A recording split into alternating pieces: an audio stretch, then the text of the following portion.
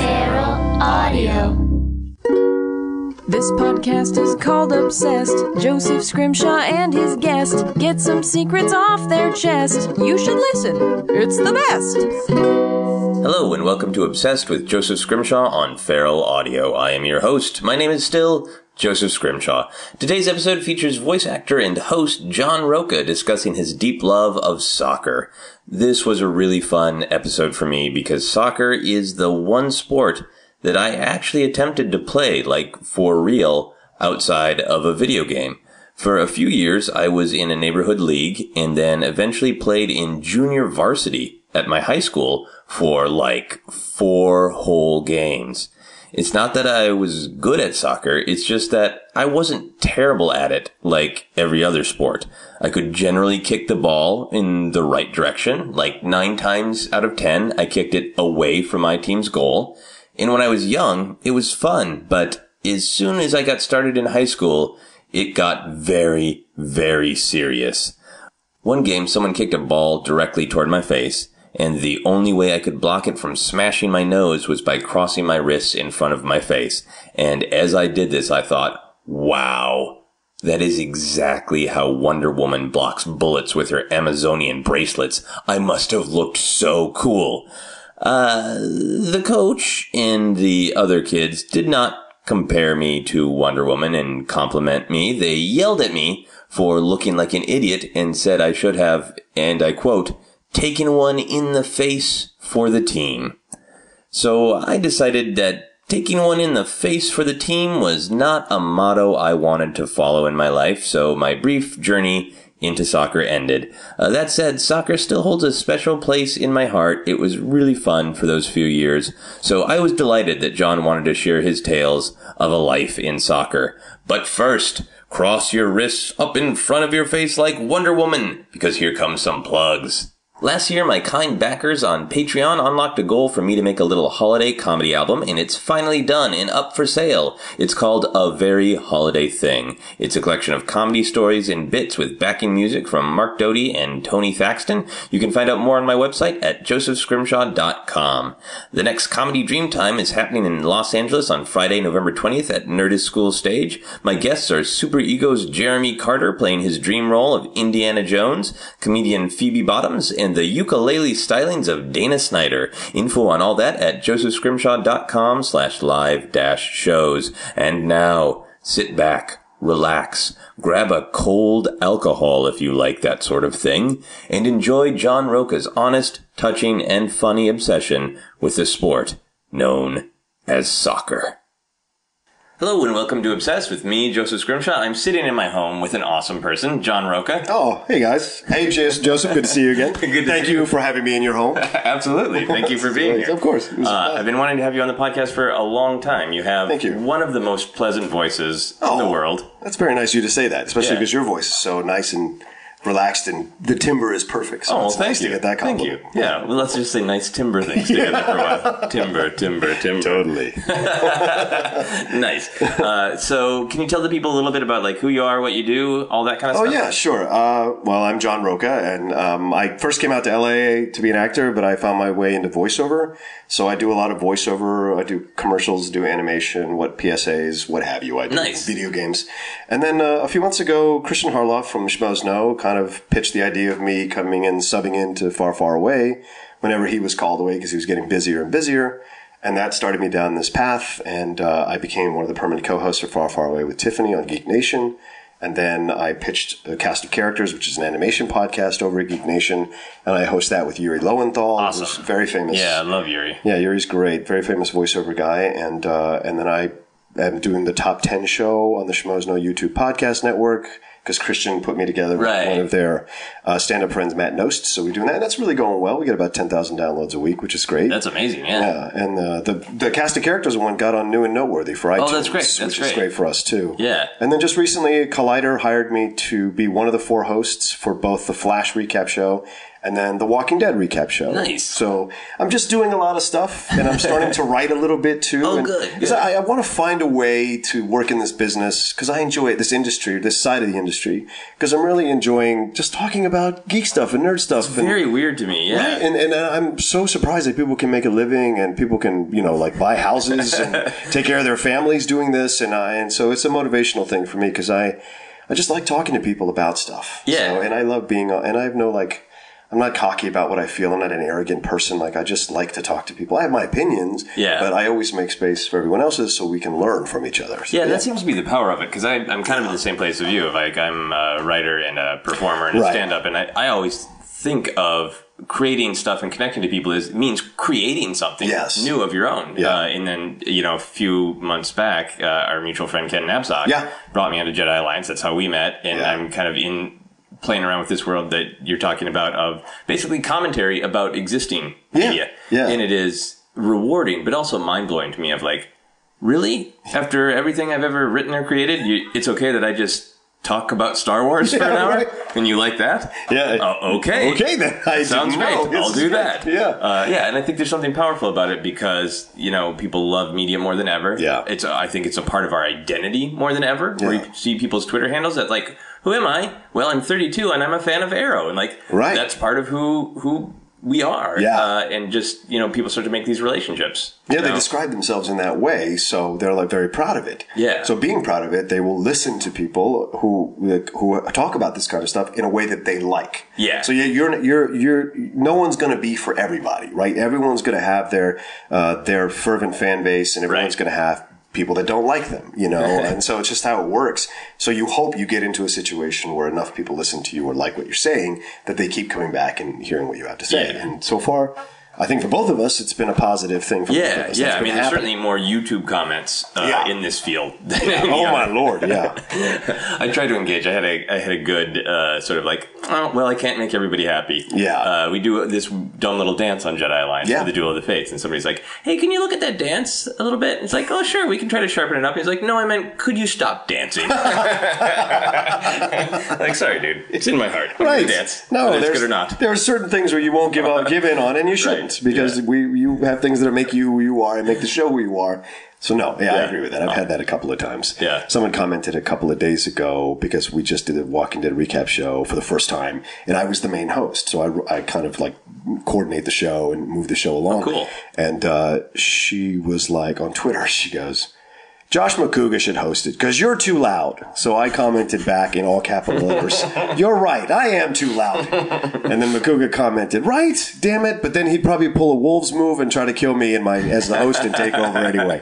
So it's the way to play with it. I lean into the negative comments because I'm it doesn't bother me. Maybe it hurts a little bit at times, but it's that's just part of the game. Yeah. So the best thing I can do is just lean into it and go, hey, I'm sorry. Someone call me, can you cuss on this? Yeah. Oh, yeah. On ours, okay. Okay. Okay, cocksucker. On Movie Fights, someone called me an irritating twat. Okay. And I was like, for a man, that's okay, all right. And so I commented. Very British insult. Yeah, it's very British, right? And so I commented back on YouTube. I said, irritating twat. That's the first time I've gotten that. Yeah. You get points for originality in my, So, because to me, it's just it's banter still with the fans. And most of the time, and I've been told this, it's true, most of the time, if you comment back to someone who comments negatively, they usually they take it back, or they go, oh, I didn't know, or I misunderstood what you said, or I'm sorry for I meant this or that. And that's always a good thing. Yeah, that's great when you can have that. And I've had that on Twitter, where I've had Twitter fights, and you push a little bit and you get a little bit of humanity back. And you're like, oh, cool. Right. Cool. There's a way to walk the line. Well, let's get into your obsession. I email everyone. I ask them what they'd like to talk about. You said sports in general. And I asked you to narrow it down, and you picked soccer. Yeah, soccer or football. However you want to say, in case you have any British listeners. Associated football, right? Or association football. I read up about it on Wikipedia. Oh, good. So is your obsession, I assume it's mostly watching right now, because I don't know how you would have much time to play, but have you played? Yeah, I played growing up a lot. I mean, the way I tell people about this is, it's like in America, most kids gravitate to baseball and have a catch, Field of Dreams, that thing with their dad. But in the Latino culture, soccer is baseball. Right. And so for me and my dad, and growing up all through my times, we kicked the ball around in the backyard. That's what we did. Okay. We would talk about life or talk about our issues, or my issues probably, because I was a growing up kid. And we would kick the ball back and forth American parents would do throwing the ball back and forth with their gloves. And so it's within the Latino culture, football, soccer is a really big deal. And so I just kind of gravitated to it naturally as a lover of sports. And I have my teams. I've been to numerous games when I lived in D.C. at RFK Stadium for D.C. United. Okay. And anyway, there's a number of reasons why I'm a big, and we'll get into questions. Yeah. So So geographically, where were you growing up? D.C., Virginia. Okay, so what's the soccer team there? Well, D.C. United is what started in the mid-90s. And I'm of Bolivian heritage. Like my parents are both from Bolivia. And the two stars on D.C. United were Bolivians, which is what made my family love the team even more. Yeah. It made me go. Like Marco Echeverri, it was called El Diablo. And it was his nickname. That's great. And Jaime Moreno. And those guys, through the mid-90s, we won, I think, 3 championships, or we went to 3 finals and won 2 championships. And it was great, And it was like the height of our, our success as a team. Yeah. And then when I moved to LA, we made the finals one last time in like 2001. And I drove down to Carson Center and I watched the game. I watched us win a title, and it was we beat Kansas City. The LA team did? No, DC United, because they had in the new Carson. It was at the time it was new. Okay. They had them playing the game. Nice. I think it's 2000. No, it was probably 2004. I think 2004. What is our LA team? The Galaxy. The Galaxy. Yeah, right. Okay, that's a great name. Yeah, used to have Chivas, but they folded. Yeah. So, did you ever have any dream of actually becoming a soccer star or player yourself? I'll be honest with you. When I was younger, a little bit. I was more into becoming a football player, which didn't happen. But because I was a fullback, and fullbacks never get any attention because I was a big dude. I was a big kid. I was kind of a heavy kid. And so not that I'm like light now, but like, I was like a little more heavier. So the stationary roles were better for me. So I was always in the back of the defense. And there's no glory in being a defender when you're a kid. Like you don't see those. Those are not the posters on people's walls. It's the strikers. It's there's not fantasy football when you're in high school. Yeah, I can't wait to be sweeper when I grow up.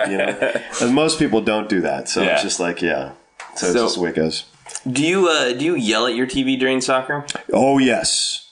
In fact, recently, when I was at Big Wang's here in North Hollywood, which is a sports bar for those people that don't live in the LA area, it was a big day of college football, but also the United States team was playing Mexico. Okay. And so a lot of Mexican fans were in the place and some American fans were in the place.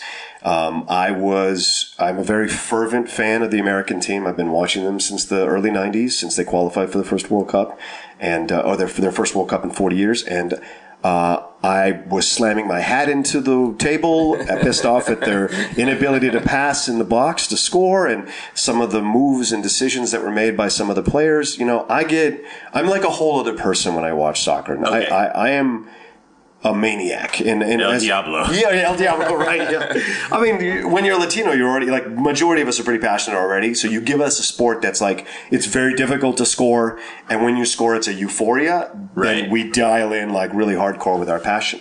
And that's through all the Latin American nations. Yeah. There is some baseball in the Dominican, obviously in Cuba. But for a majority of Latin American nations, soccer is the number one, or football is the number one sport. Yeah. Well, it's hard to be as passionate about baseball, at least in expression, because like you're saying, like it's really, really hard to score. And soccer moves so fast, and you're driving to it, and you're driving to it, and you're driving to it, and it either happens or it doesn't. And baseball, it's sort of like, he missed the ball again. Right. The pitcher's having a very good game. Right. There's like 20 to 30 seconds between pitches. Yeah. And with soccer, you're either constantly attacking or you're constantly defending. Yeah. That ball's always moving. Exactly. The Yeah. ball's always moving, and so that you're never bored. Like, I guess some people get bored watching 0-0 games, but for me, if they're good soccer teams, even a 0-0 game can be or a 0-0 game for those it can be exciting. And and you see the code behind it. It's like a geek reference. You're like Neo in the Matrix. Like, all of the decisions that are being made. Right. You know it well enough. Yeah. Like tactically. And so that kind of stuff is upsetting you. Yeah. Oh, yeah, absolutely. And when they do the substitutions, why they're making those substitutions, why they're playing certain players out of position. Because you can say hey, that player's a center back. Why is he playing in the midfield? Or why is a central attacker playing on the left and the right instead of in the central where he can coordinate the attack? So you have all these things, and you're right. It's like almost like Neo, right? And, And I have owned every version of the FIFA 9 game. So you've made these decisions yourself. Yes, absolutely. Right. With those actual actual players. For multiple seasons. I would say in the hundreds, if not thousands of seasons I've played. Yeah, I mean, I used to play it on the computer, and then when I got a PS3, I just enjoyed the PS3 experience more, and I recently bought a PS4, and the first game I bought was FIFA. Okay. Yeah, and so it's like, and I buy it I have my own traditions. I buy it every Thanksgiving on Black Friday because they drop it $40, and I buy it every November, and I play it every November. That's beautiful. Yeah. So back to the yelling. Yeah, sure. Is there a distinctive phrase that you use in particular? Could you give us a sample of your soccer yelling? What the fuck were you thinking? That's basically what I do with the slamming of a hat or a bandana, or depending on what I'm wearing. Usually. And sometimes when I'm sitting on the couch, if I'm watching, because Liverpool is my team. That's my team. I've been obsessed with Liverpool since the mid-'90s. And I have seen their ups and downs. I order the sports package just so I can watch their games. Oh wow, okay. Yeah. So it's a deep obsession for me. Like I've gone to bars at 4 a.m. to watch games from England. Oh wow. There are some bars here in LA that open that early because they know these games are big. I've driven down to Santa Monica at 7 a.m. to watch at the Ye Old King's Head. Oh yeah. That's the bar there, and you see fellow people who are obsessed about Liverpool as well, and they have a Facebook group, and I was part of it for a while until people got a little too fervent about it, and so it's like, even when their fandom surpasses my fandom, I can't be around it. Right, and they're a little bit holding up the mirror. Yeah. Well, it's a little too far. Yeah. Like I'm not the kind of person that looks at someone and like picks a fight over a game, because to me it's still just a game. Right, so your anger is only going to be directed at the people who aren't actually there, just the sort of the concept of the coaches and the decision makers through the television. Yeah. But you're never going to turn and direct that to another human being. No. That's just not the kind of guy you are. No, it's not how I'm built. I know other people might do that. I've seen that. Like I've heard some terrible things coming out of the recent MLB playoffs. Some of the things, like the sleeping with pitchers' mothers and stuff. Like it's insane the stuff they yell. And for me, that's not. Once you cross a certain age, I feel like you're taking it way too seriously, because these guys don't give two shits about you. They're making millions of dollars or hundreds of thousands of dollars. They could give two shits about what you think in the stands or in the bars. So it's not real. Like it's a game. It's fun. People are getting paid. But at the end of the day, it should not affect your life in any way, shape, or form. So you don't think the soccer stars are going to their YouTube pages trying to talk it out with the fans? No. They don't do what we do. And I guarantee you, Joseph, if we were getting millions, neither would we. No. As long as the check clears. So you said you would sometimes slam things. Yes. When you know you're going to be in public. Yeah. Do you bring something to slam so you know I have something soft and safe to slam? No. Sometimes it's my hand. Oh, no. It's or my fist onto the table. Yeah. But I always make sure, like, if I'm with someone, that they know me. That this they know what they're getting into. Yeah, this is going to happen.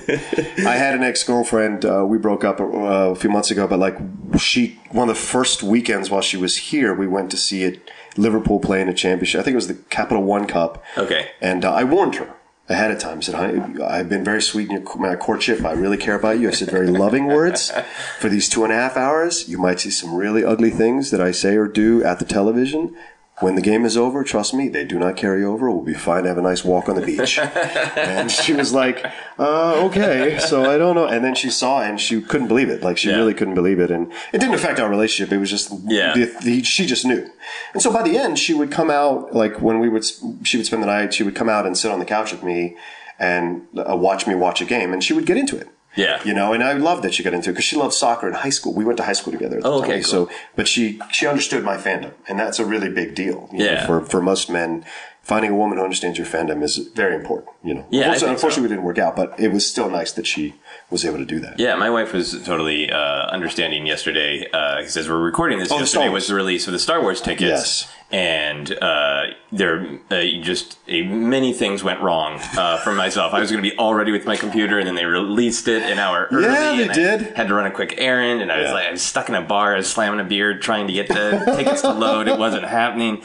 And Sarah got home, and my wife Sarah could just see the look on my face. She's like, "I understand. What do you need?" Yeah, that's a good woman. Yeah, that's a good woman. I'm a very, very lucky man. Yeah. So I wanted to talk to you a little bit about the different names of the sport. Sure.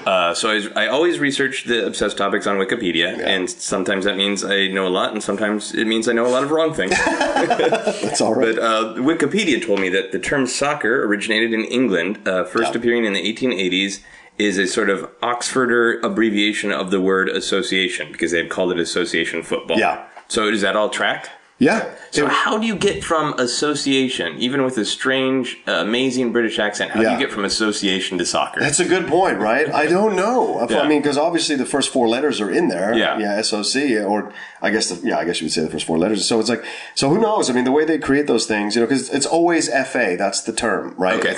The FA is what it is in Britain. The overall head of all the leagues in Britain is called the FA, the Football Association. Football Association. Right. Okay, Always. And association football was trying to differentiate it from like sort of rugby-esque stuff, Yes. right? Okay. Yes. Okay. Because rugby is very huge. Yeah.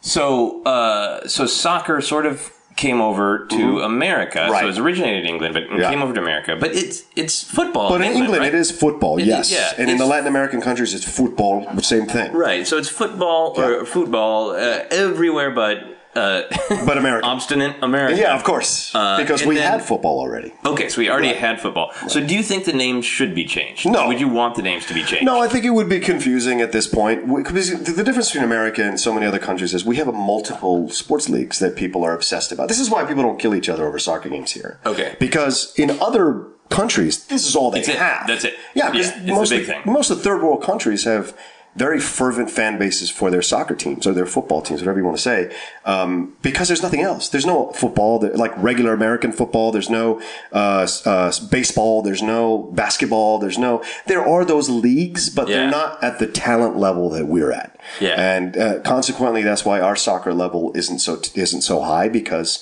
we haven't been doing it for generations upon generations upon generations since the dawn of our creation of our country, and so that's kind of the difference. And I think because we can split the atom so many different ways with so many different leagues, we don't get the best athletes to play soccer. Oh, okay. Yeah, and also because there's not a lot of money in it. Like, if you're a parent, do you want to train your kid to be a soccer player or be a basketball player where he can make millions, or even baseball where he's really not going to get hurt that much unless it's by an errant pitch? Yeah. And so it's those kinds of things that really matter. Like, people were saying, like, LeBron would be the greatest forward ever. I mean, can you imagine all the 6'8" guys, 7 guys being able to be forwards? Yeah. You could head the ball all day and all night. You'd win 20-0. So cool. I had no idea that being tall gave you a headbutting advantage. Oh, sure, of course. Because on the set pieces, when the ball comes in on the crosses or on the passes, either from corner kicks or free kicks, sometimes you're aiming for the heads of the taller players because they can sky above the defenders and just head the ball into the corner of the net or away from the goalie into the net. So, cool. Yeah. I love talking to people about sports because I don't know a lot about sports. I know just a little bit. So for me, I get to see a little peek of what I sound like when I'm talking about Star Wars or Doctor Who. It's like when I'm telling people, like, well, Greedo is actually a Rhodian. Like, most people recognize some of those words, but not all of them. But they can put it together in context. Right. The same thing. I thought it was a Sleestax. No, he's not a Sleestax. Sid and Marty Krofft have nothing to do with Star Wars. Jeez. So do you think it is... do you think soccer should be or will become as big or respected as football and baseball? Or do you feel like there's just not enough room in the American sports fandom? Joseph, I think that's a very good question. I think there's a lot of things that are changing. Like, since the 70s, when they started the North American Soccer League, which was like the first really well-known official soccer league in this country. Like, they brought over the stars. Pele came over, Franz Beckenbauer came over, Johan Cruyff, George Best, all these very famous soccer players. And I was alive. I went to see my team in D.C. was the Washington Diplomats, and they played at RFK. Johan Cruyff was one of their stars. I would go to my dad would take me to the games at RFK, and we got 55,000 people in for some games. Like, that's how big it was back in the 70s, because a lot of the immigrants that were coming over were coming to watch the stars. Right. They will come watch stars. And that's the difference between our country and other countries, is we can't attract the stars in MLS like we could in NASL. And the NASL, the North American Soccer League, eventually folded because they couldn't keep paying the contracts of all these people. But things are changing, because the MLS, I think, is in its 18th or 20th year, and that's pretty amazing. And what is the MLS? The MLS, the Major League Soccer. And that's the American? Yeah, it's American soccer. Started in the mid-90s or early 90s, and it's been around for so long, and it makes money. And they keep expanding and bringing in teams. And every once in a while, a team will fold, but then the next year, they have 2 new teams. Like this year, they had Orlando City and New York City. They brought in two new teams. Oh, and wow. New York already has one team, and that's pretty amazing to add another team to a big city. It says that your league is thriving. Yeah. It may not be thriving at the optimal level like the NFL or basketball, but their business model, they got it right this time. Cool. And in the way it's progressed. And I think with concussions in American football and concussions happening in basketball sometimes and in other sports, I think parents are slowly starting to turn from that sport and turn more towards soccer or turn more towards other sports that may not run the risk of such lifelong injuries. Yeah, no, that's cool. Yeah, it seems like kind of in our world that is much better at marketing and is much better at cult of personality. Yeah. With like YouTube and social media, that I wonder if there is more of a chance for a breakout star. Not somebody coming over who is a star somewhere else coming to America, but just the right person with like a really interesting, flamboyant personality or background. Right. Like a couple of YouTube videos that go viral, and then you got yourself a soccer star. Landon Donovan is the closest we've ever come to a superstar, soccer superstar. Okay. But he didn't have that personality, that flamboyant personality that would have garnered him millions upon millions and would have made people like go crazy about him. Yeah. He just didn't have that personality. He's a very subdued, stoic guy. So it's not in his nature. Okay. Same thing with Clint Dempsey.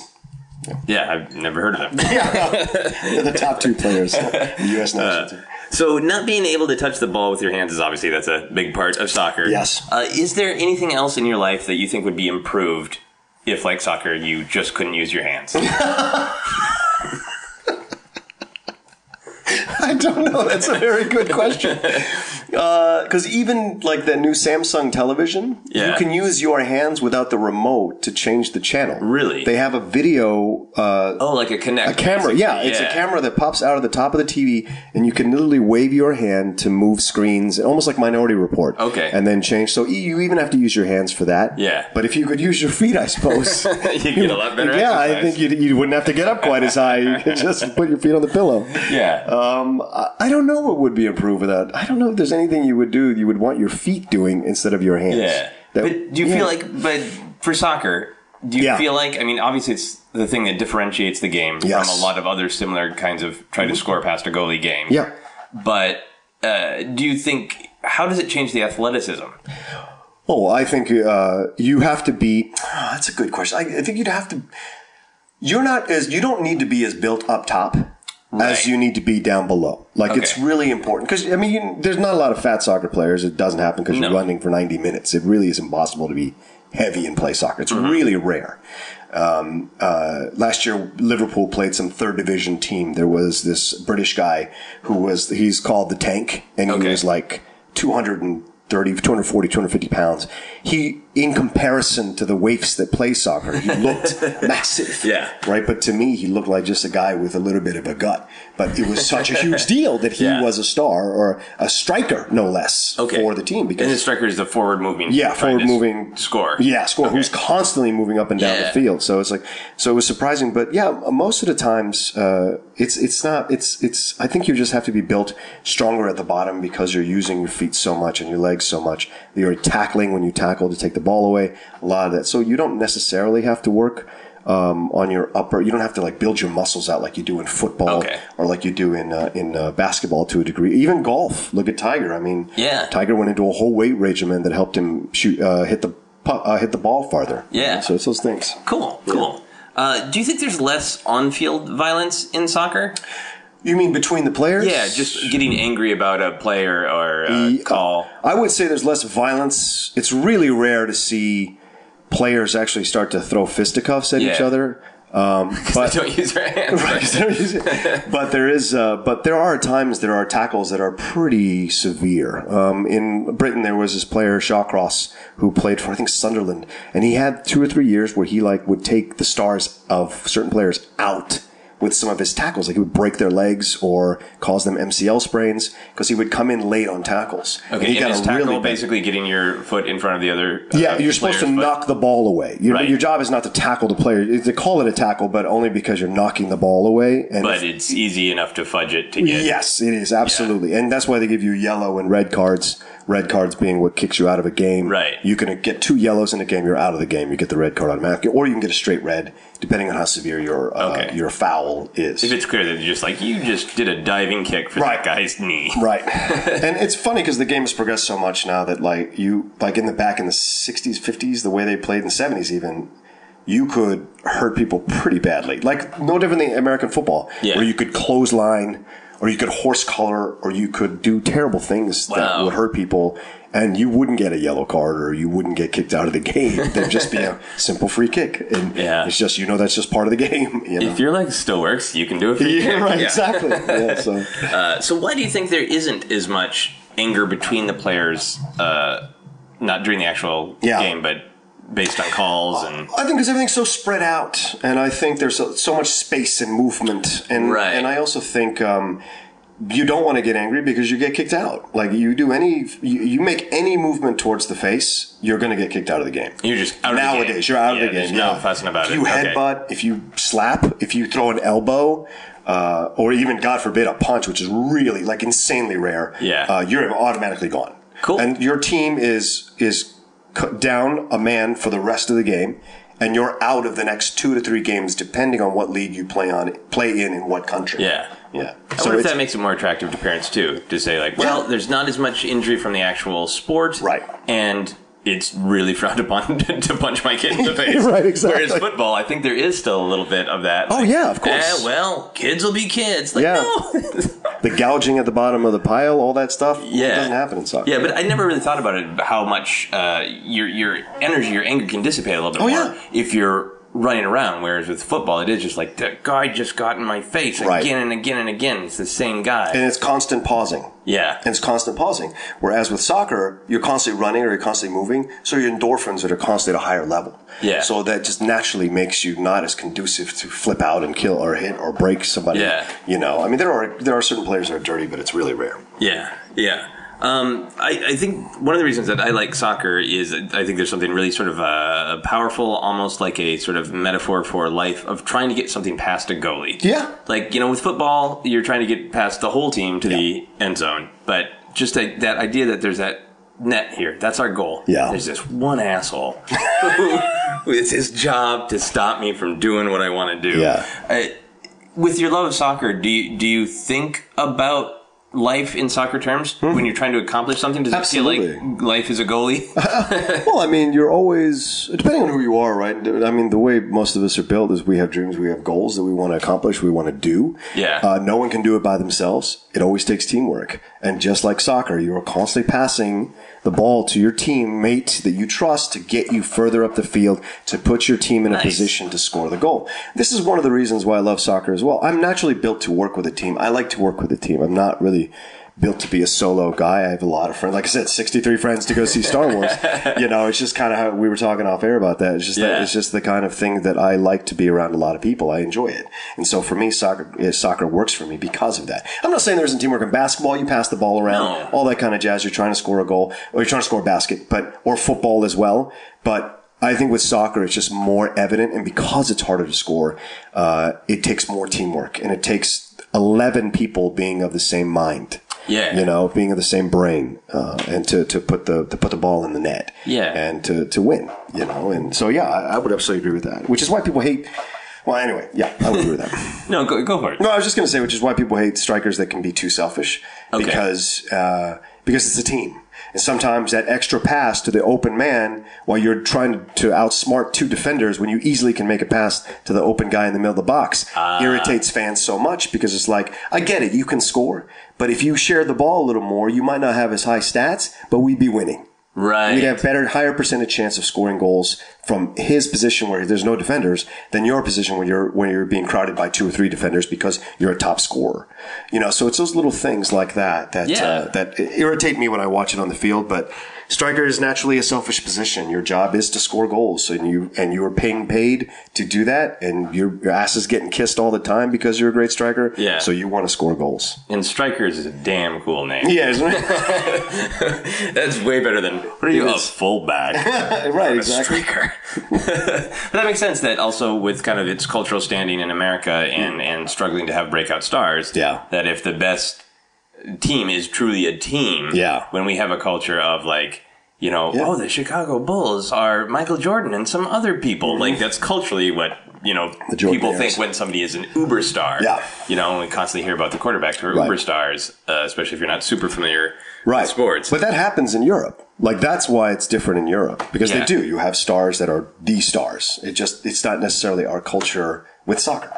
Yeah. So in outside of America. Yeah. Are there people who like, oh man, we're a fan of this defender because they're so good at defending? Oh, absolutely. Yeah. And goalies. Yeah. And absolutely. All over the place. Like, there are definitely fans who are big fans of defenders because the defenders really help the goalie and obviously stop goals. And so if you've got a really great defender, like Roberto Carlos, who was a Brazilian defender, he played for Real Madrid for a number of years. Great defender. All these, when you find the right defenders, Gary Cahill, when you find the right defenders who played for, Phil Neville, Gary Neville, who played for Manchester United. The Neville brothers. The Neville brothers, right, exactly. Not black, so not from New Orleans. So those guys played really, and so you do get that. But most of the time, it's the strikers like Messi and Ronaldo. Ronaldo was really a midfielder, Cristiano Ronaldo, but he's a very potent scorer. Okay. So yeah, but those are the stars. Luis Suarez, Neymar, these are all stars. Wayne Rooney, those are all stars that like get a majority of the endorsements and a majority of the attention. Yeah. That's awesome. Yeah, I always think a lot about America being just like, we're a younger country. And I do think we just have a sort of cultural maturity that we're like we're still teenagers. Yeah. And like the UK, for example, is very old. Yeah. And there's just some things like that. We're like, no, we want to talk about the striker, that cool guy, the explosion. Exactly. Like, the defender back there is doing a pretty good job. That's right. He's the one that's keeping the ball out of the net, your net. Yeah. One of my favorite things about soccer is headbutting. Is the idea that it's mostly about feet, it's mostly about kicking. But headbutt that shit. So you mean heading, not headbutting. So yes, right. Headers. Yes. Headers. Okay, good. So way different. Have you headed things in your life? Have you used your goals? head to strike things, either in soccer or outside of it? I would say, when I was in the military, when I was younger. I didn't know you were in the military. Yeah, I was in the military for 8 years in the Army. Sure, there were moments where I would slam my head into walls when I was drinking too much, or I was like dealing with my demons from when I was younger in my 20s. Yeah. Sure, I had a lot of anger stuff to work out, and sure, in my 20s I would occasionally slam my head into a wall, or sure. I mean, I never really headed anything other than a soccer ball. Growing up, but yeah, sure. So you did some heading in soccer and some headbutting outside of soccer. Walls, but not people. Like, I've never headbutted anyone. Okay. Yeah. Okay. But do you ever think of that, of heading in the soccer term, as a reasonable way to like get things done? I think just for me as a comedian, there's something that's just like funny about it as a means to accomplish a goal. I don't know. Like literally a goal, and also just like, I'm in the kitchen and I dropped a pan. I gotta head it so it doesn't hit the sink, you know? Like, it's just, it makes sense, but it's also, to me, funny of like, can't use my hands, gotta hit it with my head. Right. And some what your body has to do to head a ball into a goal, to be effective at it, is something to marvel at. Some of the slow motion photography of seeing the neck, the veins in the neck straining, the contortion of the body. There's so much that needs to happen for you to be able to put force on a ball and direct it at the speed it's coming at you. It takes so much skill in terms of timing and in terms of power. Yeah. And so it's like all of that. And if people who are really good at it are specialists, that's what they're called. And so it's like, okay, that's what he does best. Wow. Cool. Yeah. And are those people usually defenders or strikers? No. It's every once in a while it's different. Like with my team, Liverpool, Martin Skirtle scores a lot of goals. He's a Czech guy. He scores a lot of goals with his head. Okay. And he'll run in. Awesome. He'll run in and just like, and you see like he's bald. So it's like, it's the whole thing. He doesn't have the padding of the hair to keep him from, but and then there are most of the taller strikers are good headers, like Andy Carroll for West Ham, or Peter Crouch, used to play for Stoke City. Yeah. Those guys. Yeah, you were saying that earlier, that being tall gives you that advantage. It really does. You have an angle on it. Yeah. Awesome. Most defenders aren't past 5'10". If you could change a rule in soccer, is there anything that you would change to make it a better game or a different game, or take away a problem you perceive? Wow, that's a great question. What would I change? Here's what I would change. I actually like the golden goal. And so sometimes in cup competitions or in the World Cup, they will play 2 overtimes and then a shootout. Okay. I hate the penalty shootout. I know it's dramatic and it's great, and I've gotten into it, so I can't say like I'm totally against it. But I prefer the golden goal. I like that you play until the team scores. The first team that scores wins. Okay, so the game could just go on and on. Right, the game could, right, and I don't care about that. Like I think it's fun to golden goal because there's so much pressure. It's like hockey. Like sometimes you go 4 overtimes. Yeah, and that's a blast because there's. The mistakes that are made, the near misses because people are tired, that's part of the excitement of a game. Right. And yes, I know these are human beings that I'm asking to push to their ultimate physical level, but hey, you chose to play it, and you're making a lot of money doing it. So that's the one rule I would change, actually. I would keep everything golden goal. Awesome.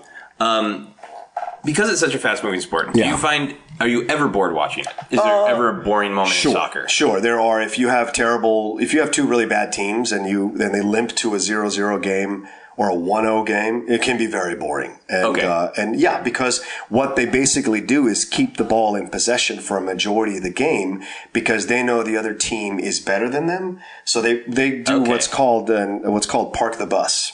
So you're basically parking the bus in front of the goal. It's this visual of parking the bus in front of the goal. And it's because all the defenders and strikers all drop back into their area of the field constantly. And just pass the ball around? Pass the ball around and keep the ball out of the hands, the feet rather, of the other team. And then they wait in the heads, right? And then they wait for the counterattack. So they wait for the other team to overcommit itself in attack. And because you've got all your guys back there, you push up to your end, then you can go to their You can spring forward with more people and catch them by surprise with less people in the back. And so Chelsea's Jose Mourinho, who's nicknamed the Special One, he's a coach. He's the coach. He's nicknamed the Special One. He plays that tactic a lot with teams that have really good strikers.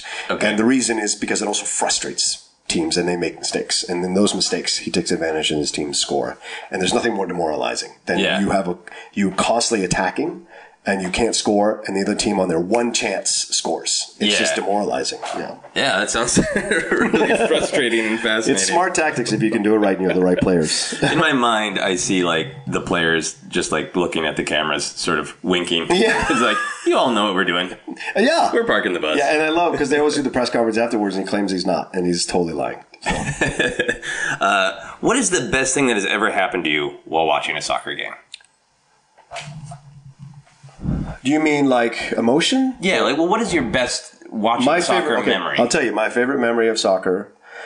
Oh, shit. Can I give you 3? Absolutely. Is that fair? Yeah. Okay. Yeah, you're obsessed. I am obsessed. I don't want to be... Probably one of my favorite memories of watching soccer was when DC United won its first championship. At the time, I was working in Charlottesville, Virginia at a TV station. I was a master control operator, which I scheduled commercials, and I was working overnight shifts. Sometimes I occasionally would work weekends. So one weekend I was working, and it happened to be the weekend that and I had started going to the games before I'd moved to Charlottesville when I was living in DC, or in Virginia rather. And my dad and I we started to go see the games. It was the first season of an inaugural season of MLS. And so they were 0-5. They had just gotten Jaime Moreno. My dad and I had gone to see them play Bolivia in a friendly. United States played Bolivia in a friendly RFK. Jaime Moreno was so good, DC United immediately signed him. Like within 2 weeks, he was a DC United player. It was amazing. And so he came in. My dad and I went to see the game. And they won their first game of the season we went to see. And for whatever reason, I felt like I was their lucky charm. So I went to see the game. We would go see as many games as possible with my dad. And then eventually his coworkers, my dad was a banquet waiter in D.C. His coworkers were also Latino, would come. So it would be like 2 or 3 rows of us watching games and having a good time. And I'm a crazy person when I go to a game. Like I would be in the aisle, pacing up and down the aisle. I would be like my hands folded and my fingers in my mouth. All this. So the whole year, no one gave us a shot. And John Harkes was on the team. All these famous American players, Jeff Agus, and eventually we moved into the playoffs. We got into the playoffs by the skin of our teeth. Then we had this amazing playoff run, and we got to the finals. And we were playing the LA Galaxy, ironically enough, against Kobe Jones, all these great players that were American, U.S. national players, playing in the rain. And I had to work that Sunday. I think it was Sunday or Saturday. I was working that weekend at the television station, and I got to watch the game while I was working. Oh, wow. And then we won with a golden goal back when they had golden goals at MLS. Eddie Pope scored in the rain with a header, and I cried. I just cried. Awesome. Because I had loved that team so much, and because I had given so much of myself emotionally to that team. Right, yeah. That when they won, I just cried because I felt like I just felt this connection to the team emotionally, and they were underdogs, and it's a new league, and they're scrapping to see if, and I love soccer so much. So for me, I just felt a love for the entire league, and then definitely for my team, and to see such an exciting game, a 3-2 game, to be their first championship game, I thought was great. And when they scored, I just sat back and just cried. And I was dating a girl at the time, Julie, and she's like, "What is wrong with you?" Because she was watching the game with me. And I was like, "You don't understand how many tickets I bought, how much food I ate at those games, how much I screamed, and how much I enjoyed." And they came together as a team. Yeah. No one believed in them, and they came together as a team. And they won. Yeah, and you want to believe that your contribution as a fan, especially with an underdog team, that they are so they appreciate the people who are supporting them. Yes, right. Absolutely. Financially, emotionally, everything, and you're giving all of that. Yeah. The second memory is Liverpool was in 2005. Went to the Champions League final, which is, if you don't know, and some people don't know, Champions League final. Champions League is a club competition in Europe where the top teams from every league play each other to see who's the top club team of Europe, entire Europe. Liverpool was not doing well in their domestic league, but for some reason they went on this run of winning these European League games. They had vanquished their rivals Chelsea on a controversial goal from Luis Garcia, and they had gotten into the final. This is my team. This is my team. We were down 3-0, and at the half. And that's bad. That is very bad for soccer, and especially when you're playing one of the best teams in Europe, AC Milan at the time. And we came back and won. We came back and tied the game 3-3, and then we won in a penalty shootout.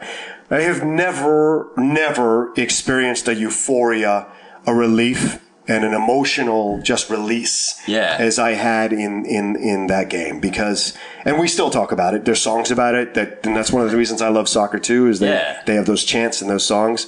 And one of those songs is about that game, and it's about what happened in that game. And our team captain, Steven Gerrard, who is our talisman, brought us back, and wouldn't let us down. And Rafa Benitez, who was the coach, gave a great halftime speech. And we came out roaring, and I couldn't believe we came back. I mean, we had no business being there. Our team we couldn't even win our own league, and we're here trying to be the best team in Europe. And it was so amazing. And nobody comes back from 3-0 in a fucking cup final. It just doesn't happen. And so to come back with that kind of passion, and then to win on a block penalty by Jerzy Dudek, who had been our goalie but had been vilified all the year because he had been so soft in the net. It was just an amazing redemption story for the team and for the players on the team.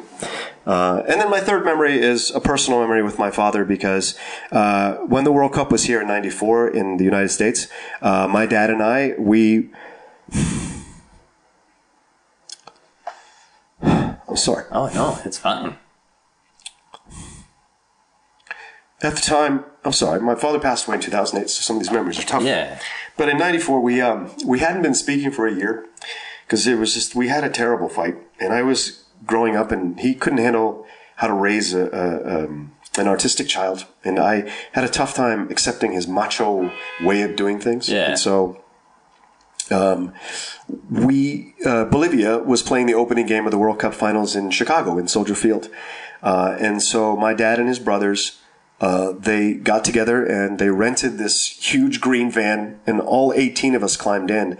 But before we went on the trip, my dad and I made up and we resolved a lot of problems between us that had been occurring in a conversation. And it wasn't 100% solved until a little bit later in my life, but it was the beginning of the process of solving things as me as a man in my mid-20s, and my father, getting older and embracing his mortality. And that was such an amazing trip, man, because we got to see Bolivia play in the final. El Diablo was playing. He got red carded. They lost the game to Germany. Jurgen Klinsmann was on the team who scored the goal. He is now the coach of the U.S. national team. Just a lot of factors were involved in that, and that's one of my favorite memories. We were in row double Z, last row of Soldier Field, but it was so amazing to be there with my dad, to share something, to watch him watch his national team in a legitimate competition. It just brought us together, because it's the thing that thing that started our father and son thing, our connection was always soccer. Yeah. It was always soccer. And I remember when he passed, when I went to see him before he passed, and I was with him for a few weeks, there was a moment sitting with my mom and my dad. We were having some takeout Chinese food, and I was bringing up something about soccer. And my dad, we would call each other every Sunday and have 2-hour conversations about soccer and life. And I just realized that because he was dying of mesothelioma, my father was not going to live. It's a 0% sort of survival rate. I realized in that moment that because he was in hospice, I was like, I'm not going to get to have these conversations anymore with my dad. And I lost it. I basically, like Tom Hanks did in Saving Private Ryan when Giovanni Ribisi dies, that's basically what happened. I cried waves upon waves, cough crying, just couldn't stop it. And it was because I wasn't going to be able to talk soccer with my dad anymore. And that's something that was really special to me. Yeah. So, it seems like it's something that has really, it is a part of every facet of your life. Yes. So I would you say can so. just enjoy it as a sport, as a video game, as a fun, like, sort of statistics running thing. Yeah. You can enjoy it as an analogy for life, and also just these deep walks through every moment of your relationship. That's really, really cool. Thank you for sharing that. Yeah.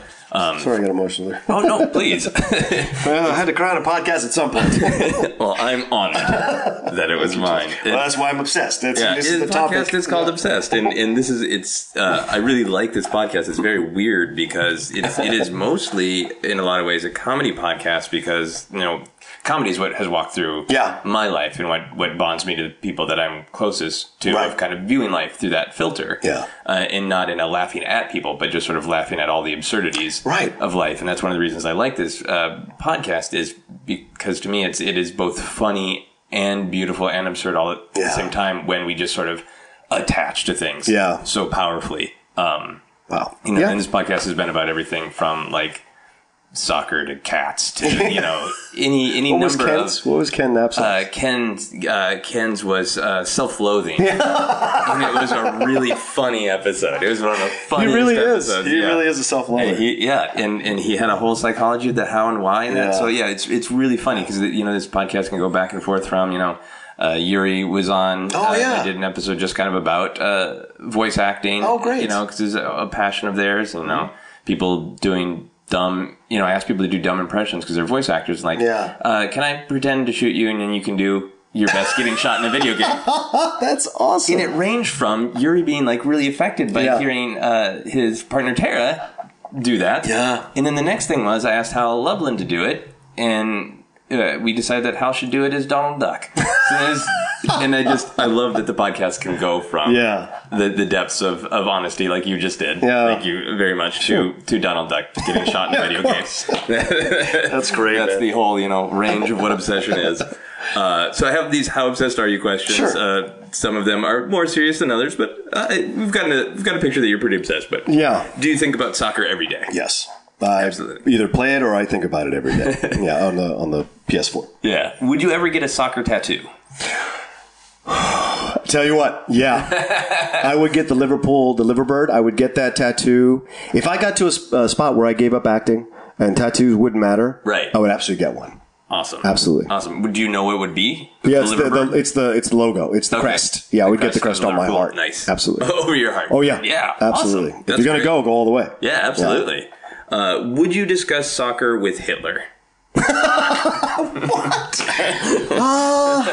It wouldn't be one of the first things that came up. Yeah. But if I had to be in a room with him and I had to talk to him, I would imagine that could be something we could bond over. Not that I'd ever want to bond with Hitler. No. But if I've got no choice in the situation and I've got to make it through, who knows? It might be a way to get to know the man in a way that no one else maybe got to know him. Yeah, maybe. I mean, it's Germany. That they're well known as a soccer power for many, many decades. So, would you read or write slash fiction about soccer? Yeah, I have. I have a shit ton of books. Oh, really? Oh, yeah. Of course. I love those. I mean, one of the best movies, sports movies that no one can talk about or no one talks about in the American world is a Fever Pitch. Not that Jimmy Fallon bullshit. Okay. The real one that was based on the Nick Hornby novel, which is in essence his retelling, fictional at times and nonfiction, of his following Arsenal for a year. Okay. And it's a fascinating book for those of you who maybe don't know soccer but respect writers.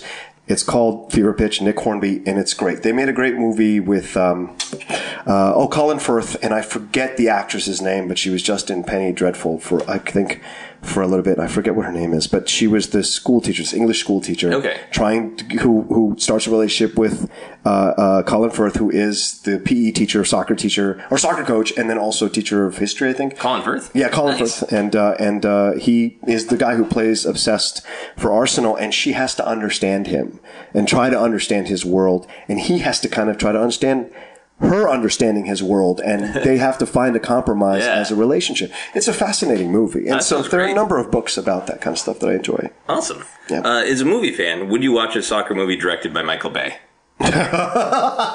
Fuck yes. I mean, if it's good, I liked Pain and Gain. He can do small films. Yeah. I think he can absolutely rein himself in.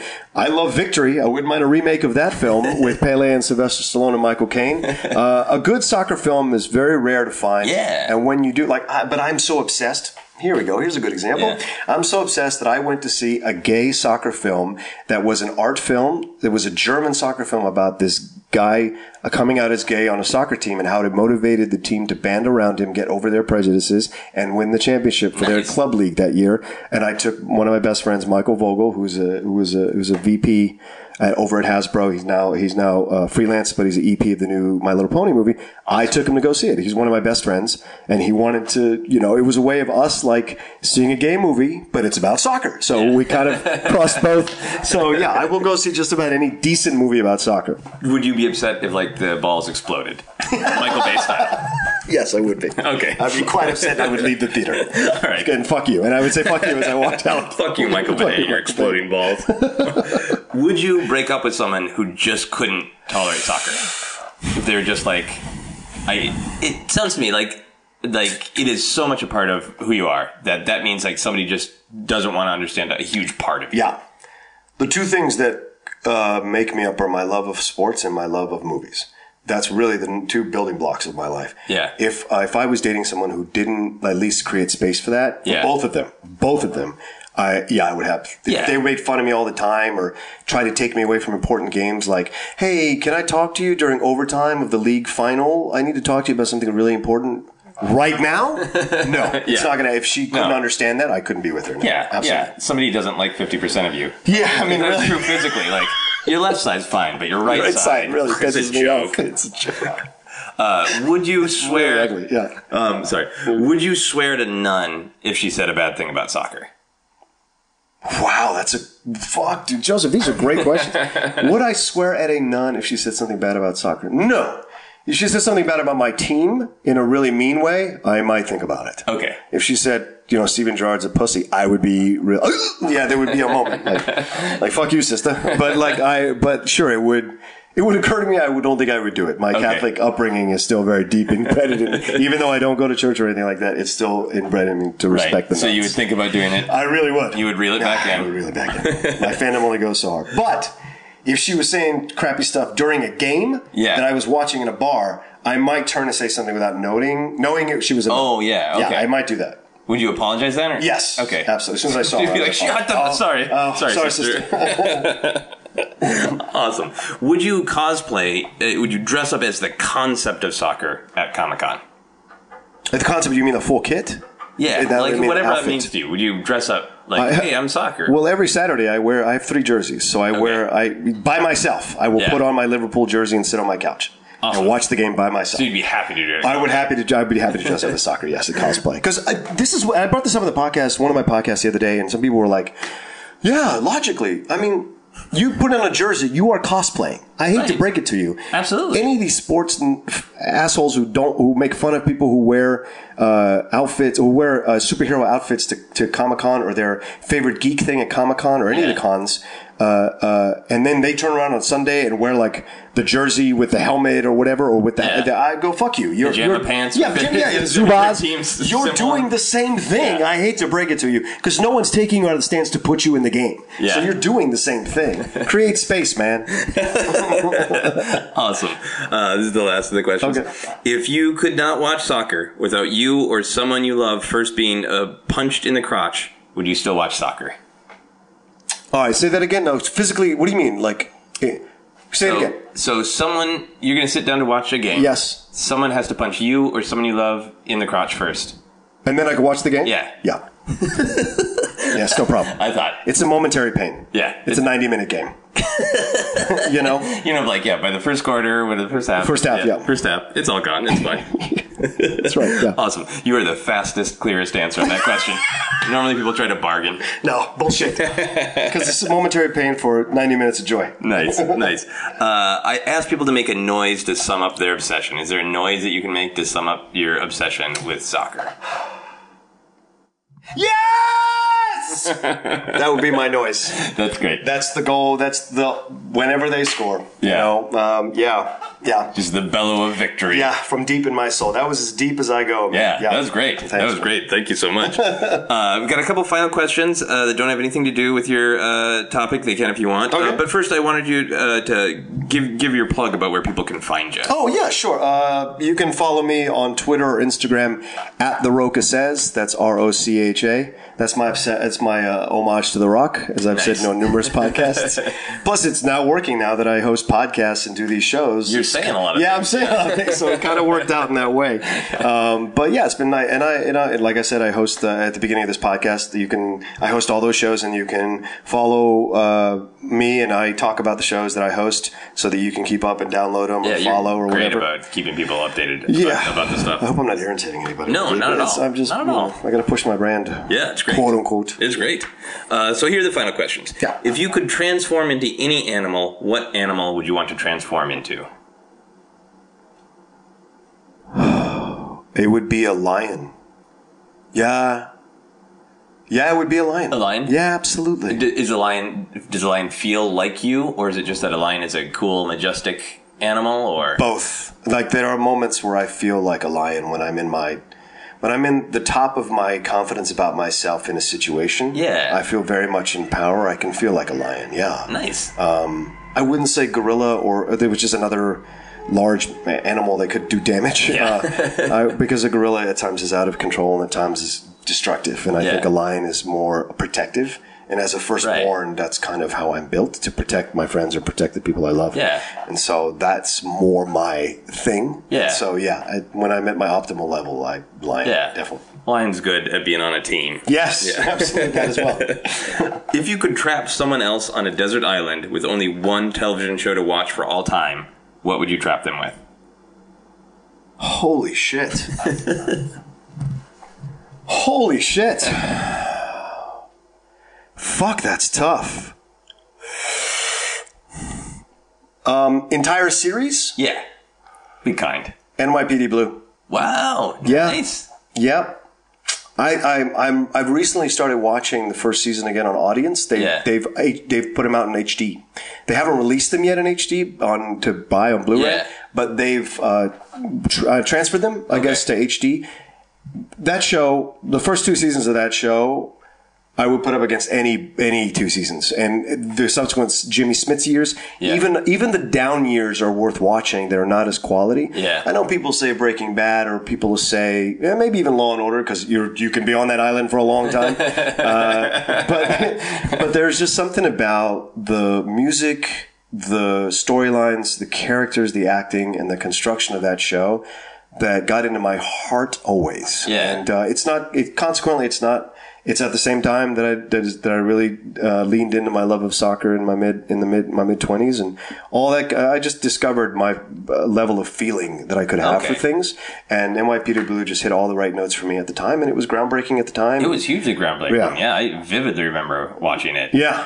And David Caruso, I still will say that his first season, he was so powerful, and I wish he had stayed. And I know that there was a lot of behind the scenes bullshit with him, but he was never as good in anything he's ever done. Even that CSI Miami run, which he was good in, he was never as good of an actor or as vulnerable and strong at the same time as he was in NYPD Blue. Awesome. Yeah. Awesome. I think that's a great choice. Thanks. And the final question for everyone on the podcast is, what is happiness? For me, and I'm discovering this, I'm at a certain age. Happiness to me is doing what I love to do and being able to pay my bills.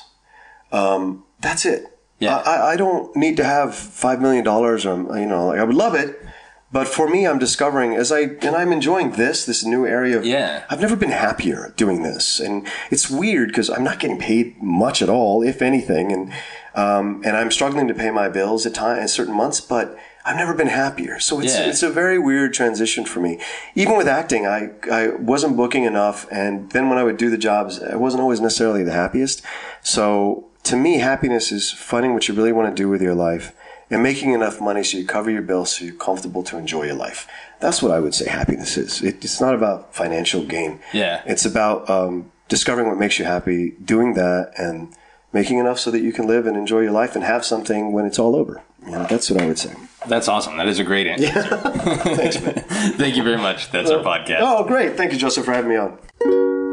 You've been listening to Obsessed. Joseph Scrimshaw and his guest shared some stories with the rest. Rate 5 stars if you're impressed.